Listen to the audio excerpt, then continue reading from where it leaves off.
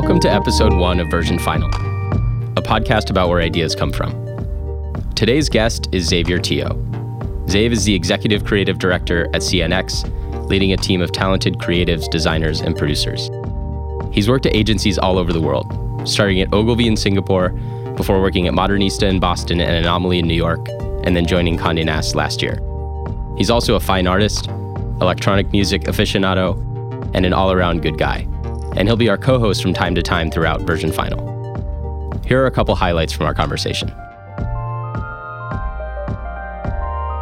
We talked about how Xav became interested in advertising when he was young. And suddenly there's this guy who came into the scene, and we all know who he is, which is Michael Jordan. And I was really young, I was a teen. I was looking at this guy, I was like, oh my God, this guy is amazing. I just love the way he played, I love his attitude, and he has all these dope shoes that was banned from the NBA. And later on, I really became a big fan of this brand called Nike. And all I wanted to do was to wear Nike shoes to play basketball. He talked about how the industry has evolved from when he started as a college student in Singapore. A lot of people are worried about where it's going to go. Advertising is going to die. Advertising is not going to die. But I find it extremely exciting to be in that space because, again, I like the Wild Wild West. We talked about what an idea is and what it can do. An idea could build a country. An idea could change the world. Rome is built on an idea, right?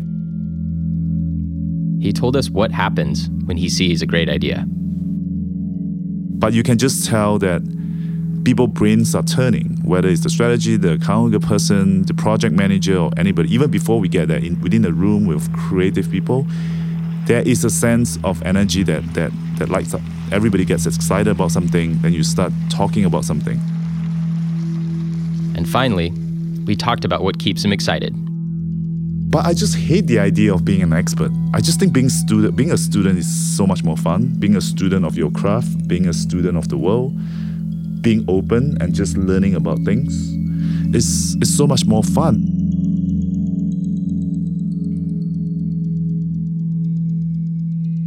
Let's start by how you got here, how you got to be an ECD here. What's your career path to leading creative at CNX?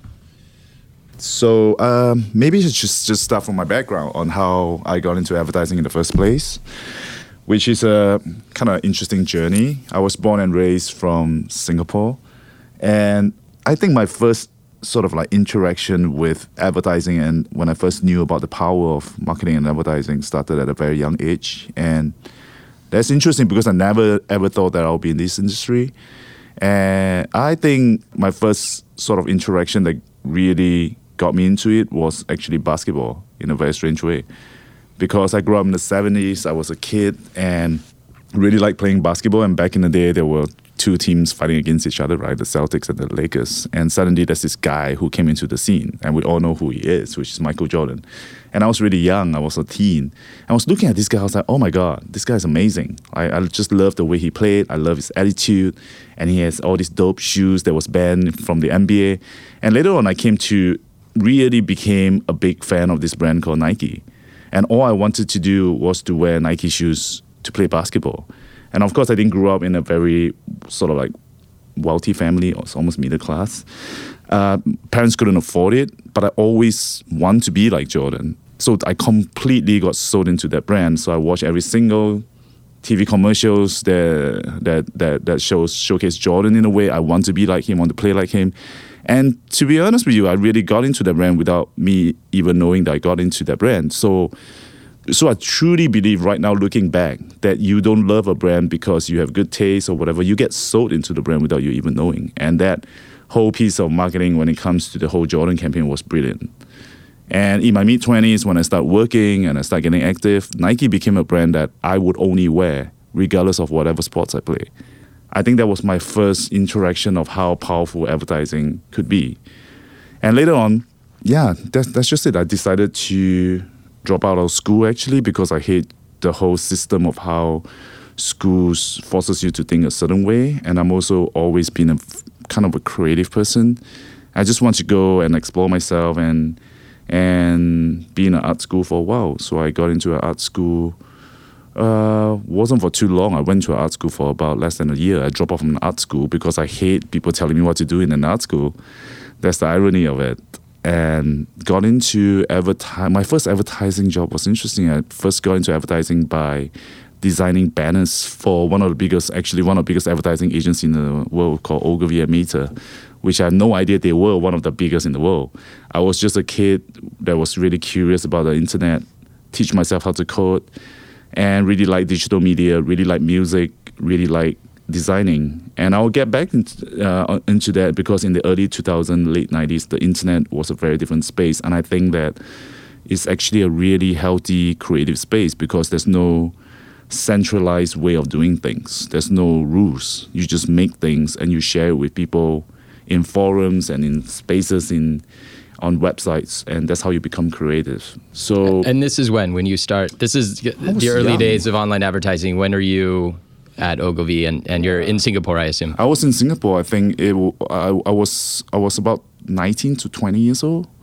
So that's easily about 21 years back. So it was Wild Wild West. People have no idea what to do online. And there's the first version of Flash just came on, and nobody really know what to do with it. So if you know how to use the software, you get hired. That's it. So that was my first interaction getting into sort of like a creative industry. But I never thought that I would be in advertising. But when I started working there, I started knowing all these creative directors, art directors, and I just thought, wow, this is actually a fun job to be doing. And it seems like it pays me good money being at that age, trying to make banners for people. So yeah, I thought it was just a fun industry to be in. Then fast forward now, it's been so long. And I still love it. Just going back there quickly, how did you go from art school, not liking rules, which doesn't totally surprise me? Right. And how'd you find that job? How'd you make that connection? Yeah, I think music has always been a big part of my life other than sports. So when I actually went to art school, I didn't study advertising. So I was more curious about making sculptures and paintings, and most importantly, creating more artful expressions of myself rather than trying to study what marketing is about. I always find that kind of dry and boring. I'm always very curious about culture, about music. So I started to dive a lot into designing, creating installation, listening to electronic music, and from there fell in love with a lot of labels and the design aspects of music, which is album covers and stuff like that. And like I said, the internet was a crazy space back then. You can do something, put it up, and suddenly you get connected by somebody from the other side of the globe. So there were times where I was collaborating with some designers in Belgium, in Amsterdam, and we start making things together, whether it's a book or an album cover or just creating stuff. And when I start making all this graphics and design, I decided to build a website just for the fun of it. It's not even for self-promotion. It's not even a portfolio. I didn't even knew what a portfolio site was about. I just want to make things. So I learned how to code, and I built a website for myself. And I guess from there, somebody found my website and just decided to contact me and my friend, actually. It was another guy friend of mine called Jason. We were trying to build something on the internet. It was kind of fun. And we went for an interview and we got the job. That's it. And it was a freelance job. It wasn't even a full-time job. So that's how I got into advertising. Designing banners for actually pretty big companies. I think the first banner I designed was for Nokia. And Nokia was a big brand. Nokia was probably like Apple now, right? Back in the day. This is pre-smartphone. This is 10 years before the iPhone. Yeah. So fast forward a bit. When did you come to the US? Where did you land first? And what was that gig? Yeah, so after this crazy experience at Ogilvy, and I start to get a sort of sense that this might be my career path because it's cool. I like the people that I'm meeting with. I like learning new things.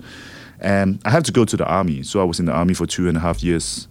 But by then, I somewhat knew that I want to be a designer, interactive designer, or something to do with marketing and advertising. But on the side, still explore that artist side of me, just continue to create and paint. So when I got off from army, I got a job offer from my previous creative directors that I worked with, basically the guy who hired me in the first place, and say, hey, I'm starting this new company. It's a young company. Do you want to come and work with me? So again, I got hired making banners again banners. And by then, I think we were in the phase of very, very early stages of Flash microsites. So I was always inspired by the technology side of things, no doubt. But I actually feel that during that time, storytelling on the internet was a lot more creative because everybody's trying to outdo each other. I was always a fan of agencies like Goodby and Crispin back in the day. They had a good run. They are so creative in finding ways to combine brands and the way they tell stories. And now these days we're talking about interactive experiences and interactive storytelling, but that happened way before now. You know, people were already doing that now for a long time. Now it's much more structured. It's much more like these are the places that you tell stories. Back then, it was just crazy. People were just making stuff, trying to push the technology as much as possible. And there wasn't much of a rules to play on, or it has to load on a mobile phone. You can get a loading screen that loads for a minute, and you just wait and see what happens. And I think that was great. And there's a lot of things to learn, and there's a lot of stupid mistakes that we make. But that was amazing. So I went through the whole phase of Flash and creating all this storytelling, whether it's making microsites. But in Asia, it was actually really interesting because we started off being very mobile-centric. So there were a lot of times we were creating very simple campaigns for SMS and stuff like that, which is really interesting. So from there, working at this small company, it was full circle. I went back to Ogilvy again. And back then, I think now still even, Ogilvy in Singapore is one of the best Ogilvy offices around the world. So I was a very proud kid. I went back full circle, went in as art director, spent about 5 years there, built my career, and truly understand this whole idea of what advertising is about. I wouldn't say that I truly understand it, but I got a hang of it. I was like, all right, this is interesting. I know what the concept is about. Yeah, kind of know what the concept is about. But most importantly, I changed from being just a digital art director into somebody who is more interested in bigger brand storytelling. That is when I started learning from my seniors, my creative directors. They were teaching me this whole notion of a concept. But the whole idea of a concept wasn't hard for me because I came from an arts background, which the idea of concept is so crazy. Yeah, it's a lot really about expressing yourself. But we'll get to that, I guess. But the concept within a marketing environment is a lot more structured in that sense. So spent a good 5 years in Ogilvy doing a few campaigns, few good campaigns actually for Levi's and DHL, one of those big brands. And suddenly I just got a job offer from Boston. I don't think it happened for no reason because I think I was doing pretty well in Asia. So I just got a job offer in Boston, met up with these two guys from really creative agency called Modernista back in the day. I still remember they were one of those crazy company who started this whole notion of a siteless site. They were the first who really showed the world like you don't really need to build a website to communicate what you want to communicate, because if you want to upload a video, there's YouTube, there's Wikipedia, there's back in the day there's Facebook. So what they did was they just basically combining all these platforms together and put a logo on top of it. It created quite a big hoo-ha within the creative industry. So I went down and had an interview with the founders, had the best interview ever because all they were interested about is where I came from, my experiences, am I a good person, can I work here, because it's a crazy environment. And of course, talent aside, I guess, they just like my energy, right? And I just like their energy as well, so we clicked. So I packed a few boxes, a few vinyls, a few clothes, and I came over to Boston. And I guess that was the best time and the worst time to be in advertising. But I always tell everybody that if you can survive during that point of time doing whatever you are doing, you can survive anything. Why was it the worst? It was in between 2008 and 2009. And we all know that because of the financial crisis. It was so bad. The first thing people cut is marketing and advertising, right? So we spent a lot of time. We had big clients like GM, Cadillac, Hummer, Red, to name a few. And we're still trying because Modernista was such a creative-driven company. I think there's a lot of people who still respect what the company stood for. So during that time, we still have all really creative-driven people, really passionate account people, really smart strategists trying to make do of what we have during those point of time. It was tough. I'm not going to lie. The first 3 years in America for me, or just going through that phase, it was really hard. And then let's jump ahead now. You've been here about a year. Yeah. At CNX. Yep. What made you want to kind of come out of that traditional advertising world into what we're building with CNX? I think there's something really interesting just from my personal perspective that I never really see myself as sort of like whether I'm a digital creative or a traditional advertising person. I know a lot of people say that, but just from my background, I started really early as a digital creative and then my portfolio was really funny. The way that I did all this work is actually went from really digital centric work to more and more to like bigger campaigns. And now if you even look at my site, people will classify me that, oh, Xavier, you only make all these big campaigns or like big TV commercials. But I actually don't really care because to me, that's just the way it is. And I'm also really open to opening myself to different ways of working. So when this opportunity came along to spearhead the creative department within CNX, I find it extremely exciting, scary. But most importantly, I think this is what the world is going towards, because more and more so advertising companies are trying to shape themselves into something else. And mass media companies are trying to get more offerings where they can pair brands and they are influenced together but driven by creative ideas. Even if you just look at, I had this conversation a couple of times with friends. My older friends were telling me that back in the day, it will all be just advertising companies. And that all slowly evolved into tech companies coming in, be it your Twitter, Spotify, Facebook, or Google. And then now it just evolves into something else. Production companies becoming content company, mass media company, publishing company like us becoming mass media company. Consulting companies. Yeah, exactly. Have a huge presence. Exactly. It just becomes, and we have a huge presence there. It just becomes this whole mishmash of people trying to generate and create the best ideas for clients. And also marketing dollar has been going up year on year, but it's just going to different spaces. And a lot of people are worried about where it's going to go. Advertising is going to die. Advertising is not going to die. But I find it extremely exciting to be in that space where, because again, I like the Wild Wild West and I like that time, just like how I liked the internet back in the beginning. I like it when there's no rules, there's no formula, and nobody really knows what's happening. And I think that will allow better ideas that we can come up with better ideas for clients, but most importantly, it's just more fun in that sense, you know? Speaking of no rules, what do you think about constraints? You know, That's a very because I would interesting describe, I have, I guess, a little bit of an inside look because we work together, but I would describe you as a responsible creative leader. I think I'm pretty responsible. I think you, I think you're responsible to the client and to the, to what the brief asks for and all that. When you get a brief from a client, when you have those initial conversations, how do you take that and kind of guide your ideation process for yourself and the teams that you work with? Right.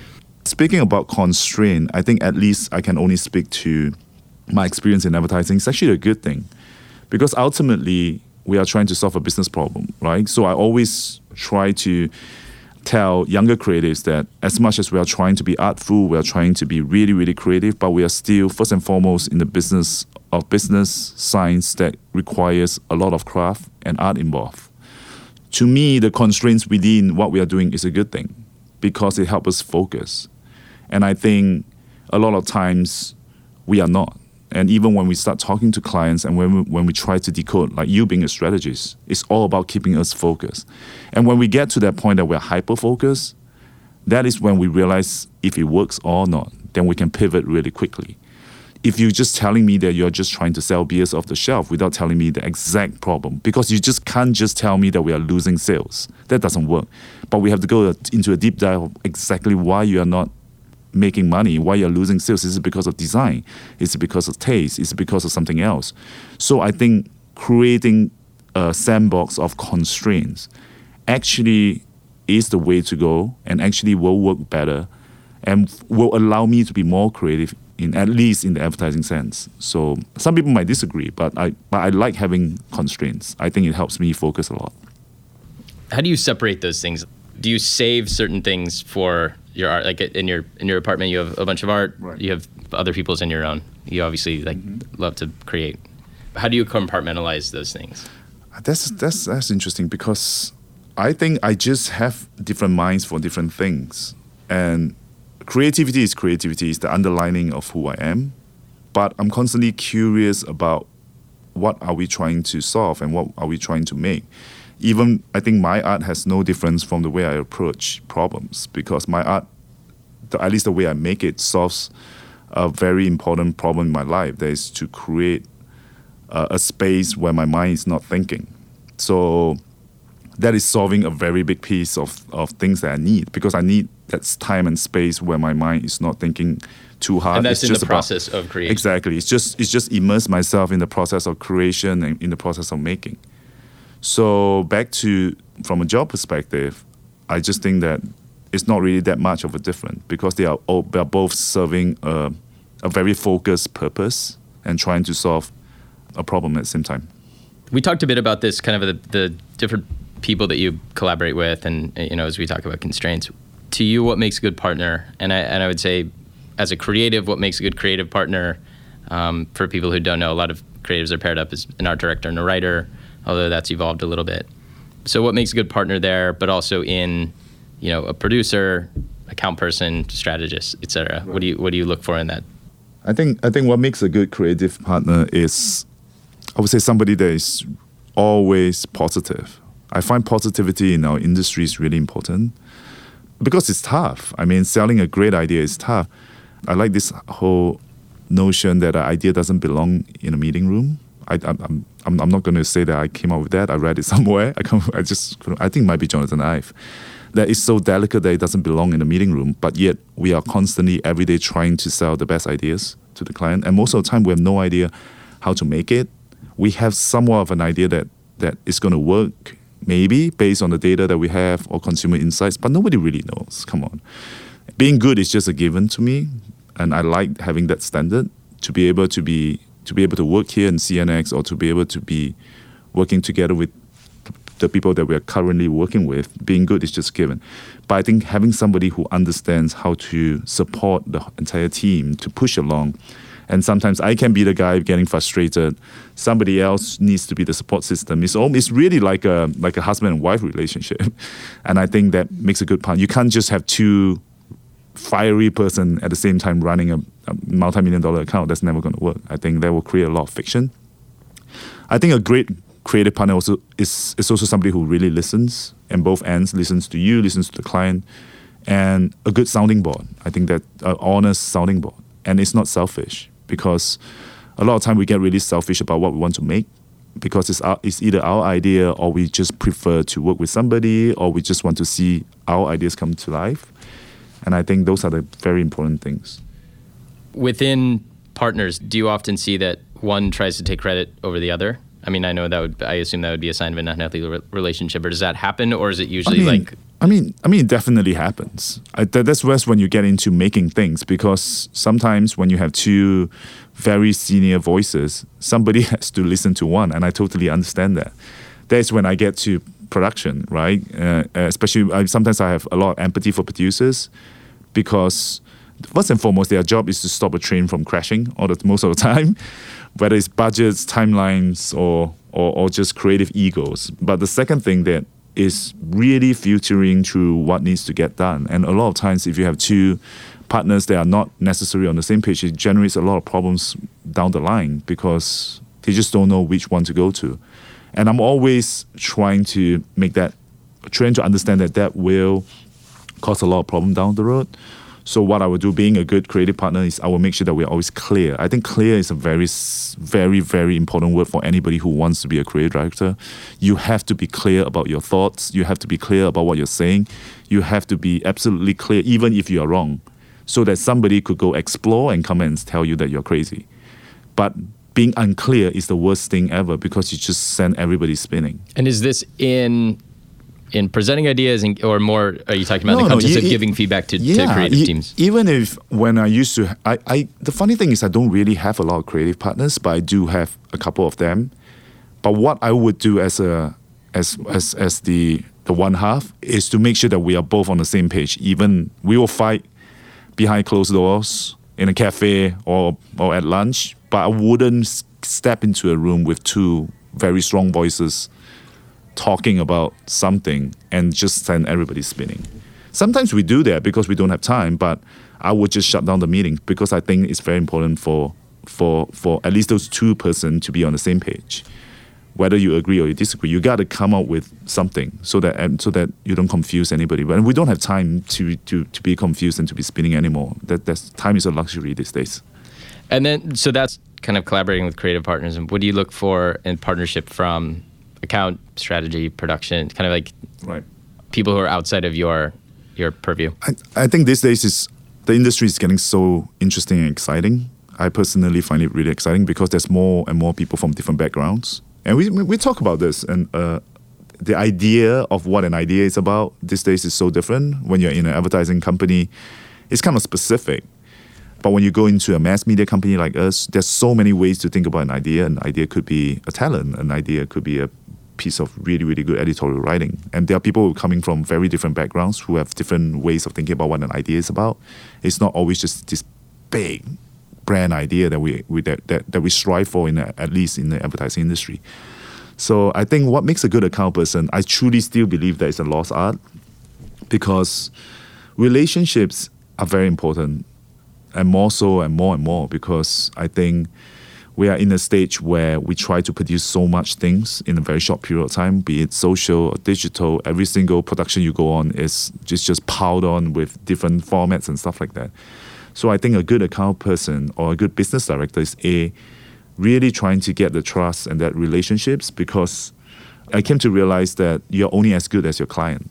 You can only be as successful as your client. So if you don't have somebody who truly could help you sell an idea or try to just at crucial times gain that respect from whoever CMO or clients that you're talking to, it's just going to be very hard for you to be successful. That's just, from my experience, my best work are always made with a really, really, really talented, really good human, a person who really runs the business. And I'll never forget that. That's just at least from the account side.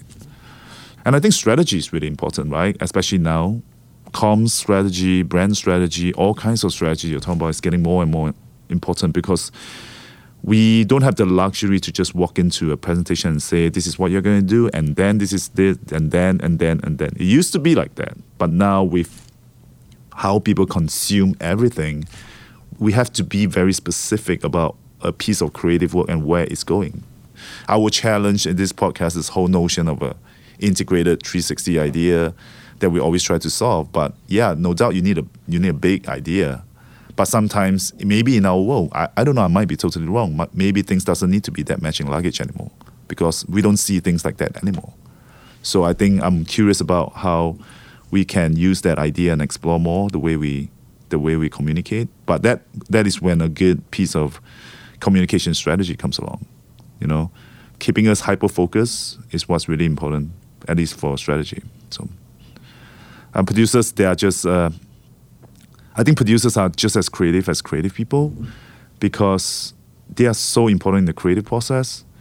And if something goes wrong, we will not get the result that we want. So I think they are the unsung heroes of all these glitz that we see sometimes in award shows and stuff like that. But I truly think that producers deserve a lot of credit because of the amount of stress they need to go through from from production companies, from us, from the clients. And yeah, I think they are really the unsung heroes for when we are making things or for whatever campaigns that we are making. Maybe let's start with what your definition of an idea is. And I know you talked a bit about how it's a little different depending on the context. So like when you see a couple different things expressed, how do you go, this one's an idea, this has what? I think it's interesting that we briefly spoke about this, Ben, is I think idea is one of the most profound things that ever exists in human civilization, because an idea could build a country, an idea could change the world. Rome is built on an idea, right? And it's almost so abstract. But if you look at, to your point, like what really is an idea? Idea is I think we spend more time thinking about how to make this idea work or whether it solves a certain problem than exactly what an idea is about. You know what I'm saying? So I think back to how we are starting to work with different people, and I was watching an episode on Netflix, which is abstract. How a UX designer looks at an idea is very different from how I look at an idea. So I think, again, back to that whole notion, is constraint a good thing? And what we do, I think, is absolutely necessary, because if not, we will start spinning and coming up with different things. I think that the constraint comes with the problem that we are trying to solve. And then that comes with the idea that we generate. And that is actually a filter. Is our idea solving that problem? Or are we just doing these things because we think it's the way to go, or we think it's cool, or we think we are going to get PR? But what exactly we are trying to solve is going to dictate what the idea is about. So I think it's slightly different in different cases these days. So it has to solve a problem. Yep. And then how do you know an average idea could solve a problem? Right. How do you know it's a good one? And what kind of in your background, or like in your, I don't know, education or whatever, informs that? I don't know. There is something about, everybody talks about using data to decide whether it's a good idea. There is really something about when you see an idea, first thing, it needs to get everybody excited, not just me. I truly believe that when somebody comes up with a nugget of an idea, it automatically spins off into 10 different type of things. And whether they are right, they are wrong, they are spur of the moment. But you can just tell that people's brains are turning, whether it's the strategy, the account person, the project manager, or anybody. Even before we get there, within a room with creative people, there is a sense of energy that lights up. Everybody gets excited about something, then you start talking about something. And then the next thing you need to do, maybe you don't get the luxury anymore, you kind of need to sleep on it. I truly believe on sleeping on an idea. You really need to sleep on it. One of my favorite designer, Ralph Siemens, was interesting because he wrote an article about how he couldn't keep up with the fashion industry because the season approach to designing just doesn't apply to him because he couldn't keep up with the seasons. He needs to look at his design, sleep, and wake up and change his design again and sleep again and look at it again. I truly believe in that. So if you wake up next morning with a clear mindset, with a clear mind, read the brief again, read all the information you have, and if it feels good, there's something there. And the next step, I think, is to really try to push it, whether it's creatively, whether it's writing, or really from a strategy standpoint. And I'm a pretty open person. I think when I was working in a couple of years ago, I was working in LA, Deutsch. I have a really good mentor, and he's always the guy that is always willing to share ideas with people. And I realized that he's not, in later part of my career, with spending time with him, I realized that he's actually not asking for approval. He's asking to see if people could spin up more ideas out of that idea that he had. Or are there any red flags that he needs to solve? And that is a very important thing, and I was really impressed with that because he would then take all the feedback and try to solve those red flags. And during that process, he actually makes the idea a lot better. So I think it always starts with an energy. I hate to say it. Of course, it needs to hit the brief. Then you look at it. Is it even an interesting idea? Has somebody done it before? But then it starts with an energy. And then from that energy, I think, be open. Just share with people. See what people think. A lot of times, I think we are so too close-minded. We're so scared. But we don't realize that more people could actually make the ideas better. And also, you have the you have the right to disagree with people. So what is there to lose? I think sharing with people, I think that's when you decide whether this is the right idea to go or not. You know, I think at this day and age, it's just too much to say that it's a stroke of genius. There's still a little bit of that. I'm not saying that there aren't, but I think I like the whole idea of getting people together. And it comes to a point where you take consolidated feedback and you decide. So I think there's a different way of thinking about it. Is we become too collaborative. We have to get everybody consensus. That is when it falls apart. I truly think that's when it falls apart. I think ultimately there still needs to be a core group of people making decisions. That is how you decide whether it's a good idea or not. How do you do that? How do you decide which feedback to take and what to not take? Oh, wow. Sometimes it's really personal. Sometimes it's just, no, I'm not going to do that because that just sounds like a bad idea. Does it depend on who it's coming from? It depends. I will always try to take in more feedback, and I always try to engage more people. But you're right. But sometimes it's a few things, right? It's based on experience, based on discussion. That's when a good account person comes in as well, because sometimes they have insider knowledge of what the business is about, and they will give you hints on whether this is what the client wants. And sometimes it's just pure instinct that you just feel like this is the way to go. And again, I say like it's really hard to just run something based on that. So you probably just need to open it up and talk to people. I'm not sure if that answers your question, but it's a complicated process. One of the things that you've talked about a lot is a lot of your inspirations. Right. Artists, different designers, people in the fashion world, Michael Jordan. Yeah. Who inspires you now? But I think maybe more importantly, how do you gain those sources of inspiration? How do you seek them out? What's your kind of process for gaining inspiration? I think inspiration is like food. It's what you put in your body.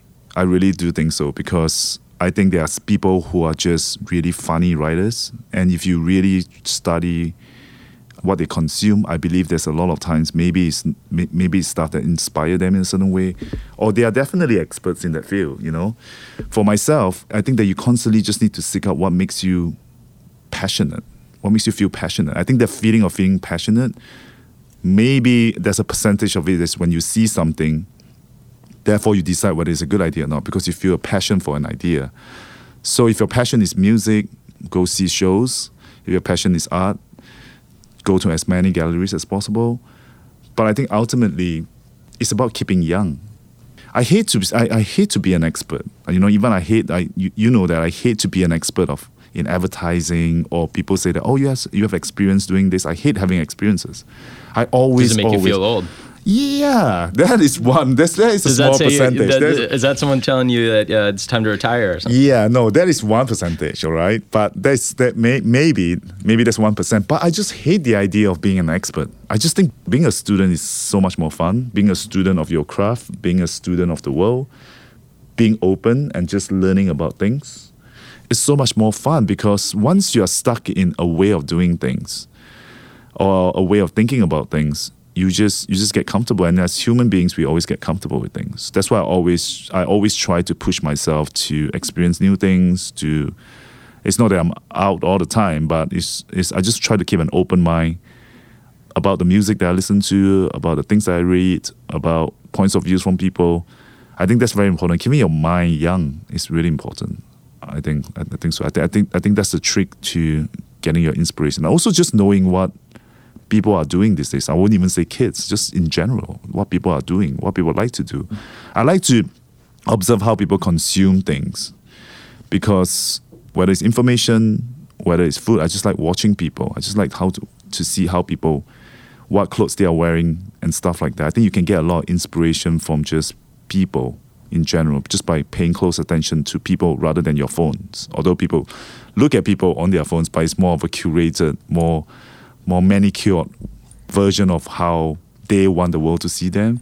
But I like the more greedier, raw side on how people do their day-to-day lives. So, how could people who may not see themselves as creative be more creative?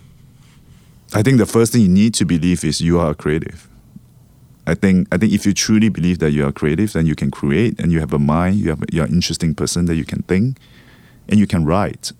I think writing is the most important thing. As long as you can write, you can put words on paper. And I'm an art director, by the way. So that's the purest expression of creativity, in my point of view. So anybody, whether you are not in the creative field, that you want to be creative, I think the first thing to do is to open your laptop, take a piece of paper, and just write something. But you can never change somebody's mindset. If they don't believe that they are a creative person, they will never be creative. But if they truly believe that they have a creative mind and they want to express themselves in different ways, I think just start off with just writing. I think the first thing is to believe. The second thing is to execute. And the more you execute, the more you do. The 10,000-hour rules, I think, is a real thing. The more you write, the more you do, and it becomes something. And before you realize that you're writing all these words, let's just say that you start writing, and you start writing every day, and it became all these words, and you put all these words together, it becomes a painting. That's how creativity evolves. And I think that's a really interesting way to look at it. Do you think society would benefit from more creative expression? Do you think we need it? Or do you think there's sort of enough in the world? No, there's never enough. Like, I think that the world always needs more creativity. But these days, actually, creativity comes with a lot of responsibility. It's like having a superpower. The reason why I say it as well, because I'm obsessed with how people starts to, the more I read about technology and how it has impact, influence in our lives. Whether you're in advertising or not, whether you're creating an app, whether you're designing something that's super innovative, we are putting things out in the world and people consume that. So it had never occurred to me before. It never happened to me before. But I think that more and more we need to start thinking about what messages we are putting out there, what kind of experiences we are putting out there, because it does affect society. It does affect people. People consume and people think about things a certain way. It's a tough thing because when you start to push yourself so far, again, this is another quote that I read somewhere. When you innovate so hard, it's hard to know what are the consequences. And I think we're at a stage where we're facing that, whether it's how technology affects our lives, to how we try to generate products, trying to have startups, but we are not being friendly to the planet, and people trying to do that. Are we making clothing that are sustainable? But before that, we are not thinking about it. We just want to make clothes that looks cool and people buy, trying to start a business, trying to survive.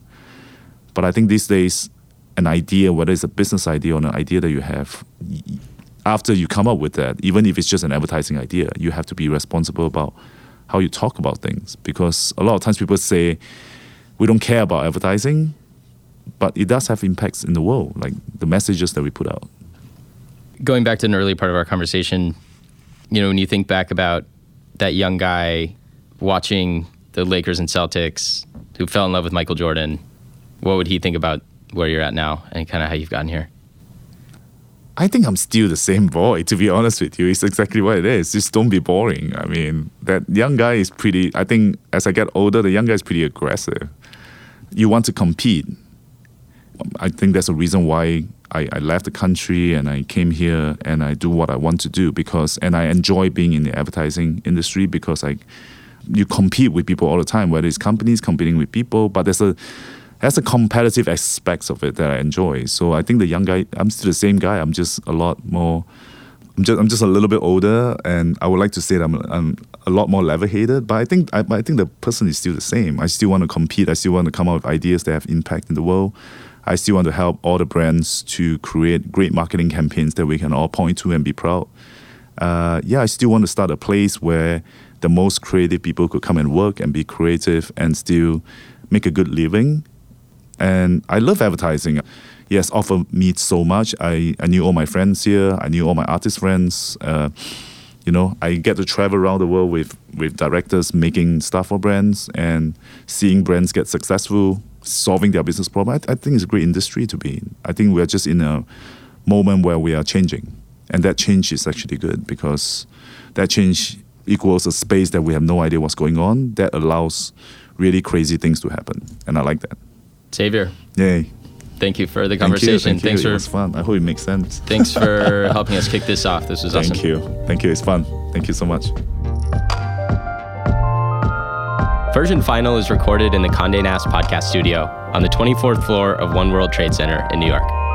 It's edited and produced by Brett Fuchs. Design is by Alicia Haberman. Theme song is by Abel Paris at Commuter. Special thanks to all the CNXers who have contributed. And thank you for listening. Until next time.